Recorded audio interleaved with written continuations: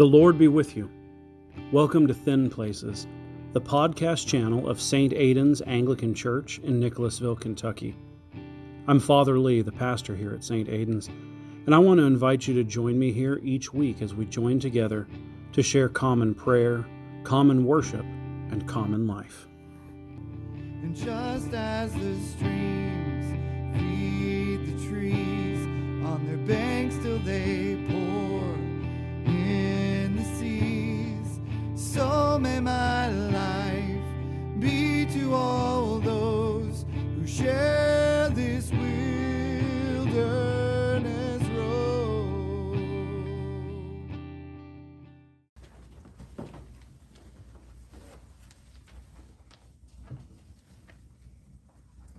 Will you pray with me? Lord, open our lips that our mouths might declare your praise. God, make speed to save us. Lord, make haste to help us. Glory be to the Father, and to the Son, and to the Holy Spirit, as it was in the beginning, is now, and ever shall be, world without end. Amen. I invite you to be seated for a minute. And then you're going to be standing up again. I told you the Celts were super Christians. They made everybody around them look bad by how Christian they were, with all of their standing and praying. Did they have seats? No, none of them had seats. What? Nope, nobody had seats. That's how it worked. That's sad. Yeah, They didn't have chairs back then. Oh. not inside the church. Usually when the priest got up and started talking, everybody would sit down on the floor, which was fine. You had to move a chicken out of the way or something, but that was okay. It was a family atmosphere. So some ways the world at that time is a little bit different than ours, but there are a lot of ways that it is honestly very similar. So a lot of times when we think about the Middle Ages, we don't think about it in terms of early Middle Ages and Middle Ages and high Middle Ages. We just think about King Arthur and Sir Lancelot and knights in shining armor and Merlin and Robin Hood, and that's Middle Ages. We got to get that out of our heads. That's not what the world looked like during the Middle Ages, during the early part of Christianity, the growth of Christianity in England. What I want you to picture in your mind is a Viking village. We've got some good images of that in our heads from current current media. There's lots of pictures of that around. So it doesn't take very long to sort of close our eyes and go, oh, I know exactly what you mean when you say a Viking village, right? Lots of thatched roofs and wooden houses and wattle and daub and all of those kinds of things. And it was dirty back then. But here's what I want us to think about, okay? A lot of times when we think about a world that is pagan, what we think about is ancient Rome or ancient Greece or ancient Egypt and the height of their empire, where there were these huge temples on all of the hillsides, and you went in and there would be all of these people, and they're milling around, and there's big parties and circuses and performances and all kinds of things going on. But that's a weird thing that only happens at the major cultural centers in an empire. That's not what life looks like in everyday places. In everyday places, it looked like if you wanted to give a gift to a god, then you went over to that little credence table. There's a little side table sitting over on the street next to that lamppost, and there's a tiny little awkwardly hand carved little thing, and it's just sort of sitting there, and then you go and pour milk on it. That's what paganism looks like. That's what paganism looked like in the world that Aidan lived in. He wasn't confronting priests who went up and did human sacrifices on hilltops, surrounded by big standing stones. What paganism looked like was Aidan going into people's homes, and in those homes there was a hearth, right? The hearth was really the center of the home. These homes, especially at that time, they had a big fire that was burning in the middle of the room, and the roofs were conical so that all of the smoke would go out, but it would trap the heat inside, and they could stay warm during long, cold, and wet winters. And so they would have this hearth, and then usually arranged on a little special place near the hearth, or sometimes on a little alcove or a little cubby hole over in the side, they would have a little shelf, and there would be a tiny figurine, or there would be a little lump of, a little metal figure or statue or something. It would just be sitting on that shelf. And that to them was worship. They would wake up in the morning and say, "Thank you, Odin," and off they would go on their day. Or they would go outside and they would bring the milk in and they would say, "Thanks, Freya," and off they would go. Like that was what life looked like for them. So when Aidan came into this place, he wasn't coming to a place where he was facing false priests on the hillsides. That happened periodically throughout Christians. You guys have been studying about the lives of the saints, right? Yeah, so you guys have heard that sometimes there are, big, pagan priests up on hills trying to sacrifice people, and the Christians step in. But in Aidan's world, that's not what it looked like. It didn't look like trying to compete with some big organized religion. It looked like ordinary people going about their ordinary lives, trying to make sense out of their ordinary lives by themselves.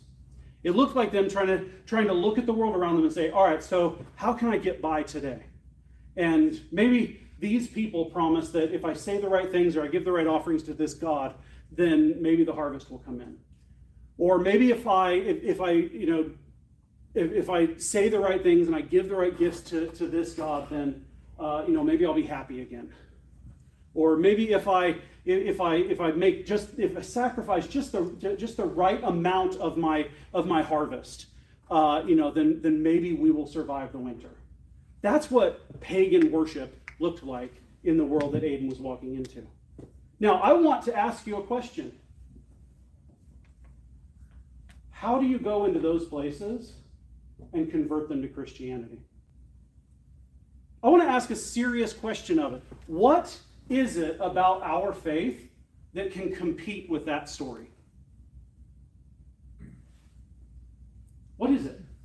What is it about the faith of Christians that can compete with those stories? And this is why I ask that, because the world that Aidan lived in is not different from the one that we live in any meaningful way. If you go into your friends' homes, you're going to find tiny little gods sitting on their shelves. And they're going to look different than the gods did back then, but they were still hoping that things would work out. And they were still doing whatever they could so that they could be happy. And they were still just hoping and hoping and hoping that they would be successful just this one time around.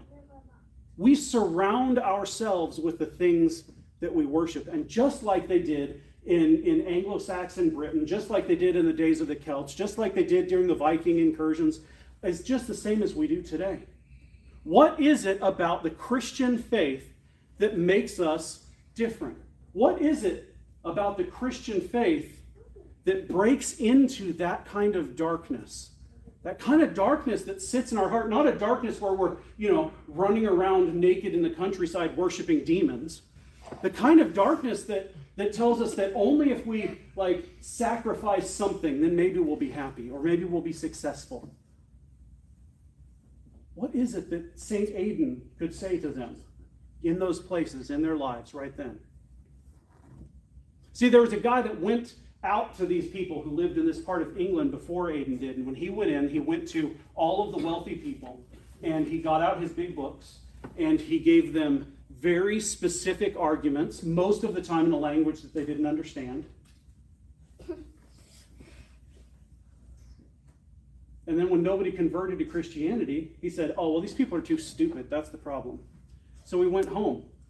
And he told all of the people that lived in the monastery with him, he's like, there's no point in sending anybody to that part of England because those people are too stupid to become Christians. And then there's this monk in the back of the room, and his name is Aidan. And he says, maybe you should have tried learning the language ever. Why don't you start with talking to them instead of reading from books? They said, okay, well, if you think you're so smart, you go and do it. So they made him a bishop, and they sent him with 11 guys to go and do it. And you know what he did when he got there? The king said, I'm going to set aside this whole portion of my land, and you can have it. And Aidan said, no, I don't really want that. What I need is a quiet place where I can be in the presence of Jesus. And so he took his monks and they moved to a little island that was just off the shore. And the neat thing about this island is that you can only get to it for about 12 hours during the day. And when the high tide comes in, it floods the sort of mud flats that are all around, and you can't get out there. And then when the tide goes back down, then you can walk back and forth to the mainland. So you know what Aidan would do? When the tide was low, Aidan would leave the island and he would go out into the countryside and he would walk from one house to the next to the next. And when he got to that house, do you know what he said? He said, "What king do you follow? What king do you follow?" And if the people who were in that house said, "Oh, well, we follow the real kings, and we follow the All-Father, we follow," and they would, name the kinds of gods and lords that they worship, then he would say, "Let me tell you about the true God. The true God who gives hope, the true God who gives healing. Let me tell you about the true God who loves you so much that he came to set you free from your slavery to all of these things. He came so that you could be free. He came so that you could find joy. He came so that you could have real life that doesn't end." And sometimes they would say, "That's stupid, go away." And so he would say, "Okay," and off he would go. And sometimes they would listen. And then he would say, "Do you want to be baptized?" But sometimes he would get to people's houses and they said, "Well, we follow King Jesus." And then he would go into their house. He said, "Tell me about how you follow King Jesus." And he would sit with them and he would share with them what life looked like for him and for his brothers, these monks that lived out on the island. He would invite them to come and worship with him. He would invite them to come and work beside them, to work in the fields, to work on the farms. He would invite them to come and work in the hospitals that they were setting up. He would invite them to come and feed the poor alongside of them. Because where Aiden went, the poor were fed. And where Aiden went, the sick were being healed. And where Aiden went, the hopeless found joy. Because Aiden didn't show up thinking that he had all of the answers that were going to solve their problems. He walked into those places knowing that the God who lived in his heart was a God who changes lives. He knew that the God who lived in his hearth was a God who brings peace and joy and comfort and wholeness and salvation. That this is a God who can set us free from the other gods who are around us. That this is a God who can set us free from our sin. That this is a God who can set us free from death. Because he knew the God that was in his own hearth. And he trusted him. And there's something about that trust that changes the people who are around you. It changes the way that they see you, and it changes the way that they see the rest of the world.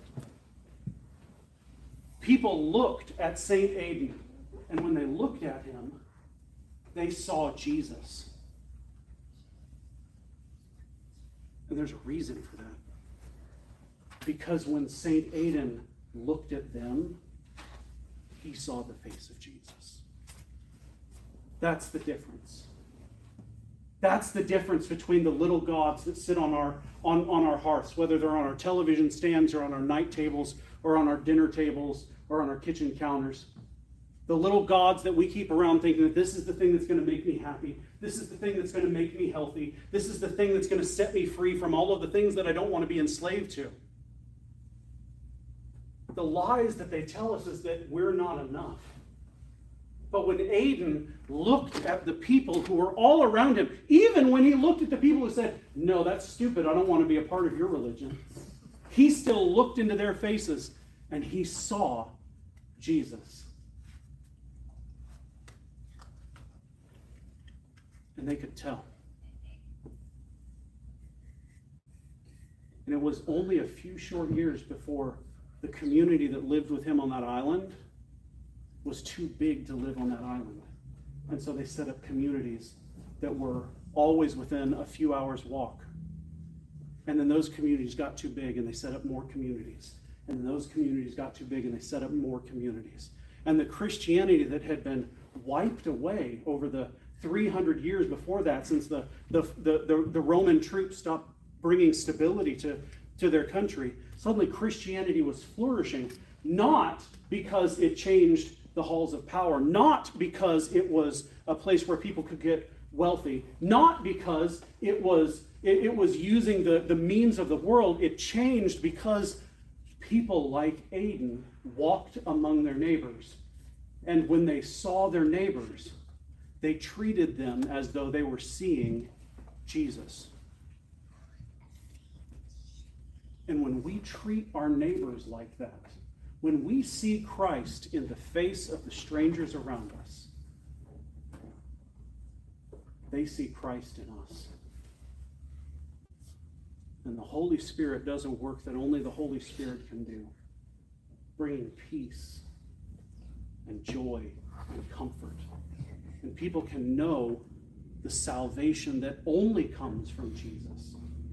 But it doesn't happen because we have all of the fancy words and all of the right things to say. It happens because we love each other the way that we have been loved. It happens because we love our neighbors the way that we have been loved. It happens because when we go out as Saint Aidan went out, when we love as Saint Aidan loved, when we preach as Saint Aidan preached, people are set free from their idols. And people have a chance finally to hear the voice of Jesus calling them to himself. That's how the world changes. When we walk out of this building tonight and choose to see Christ in every single face that we meet. In the name of the Father, the Son, and the Holy Spirit. Amen. Let's stand together as we recite the creed.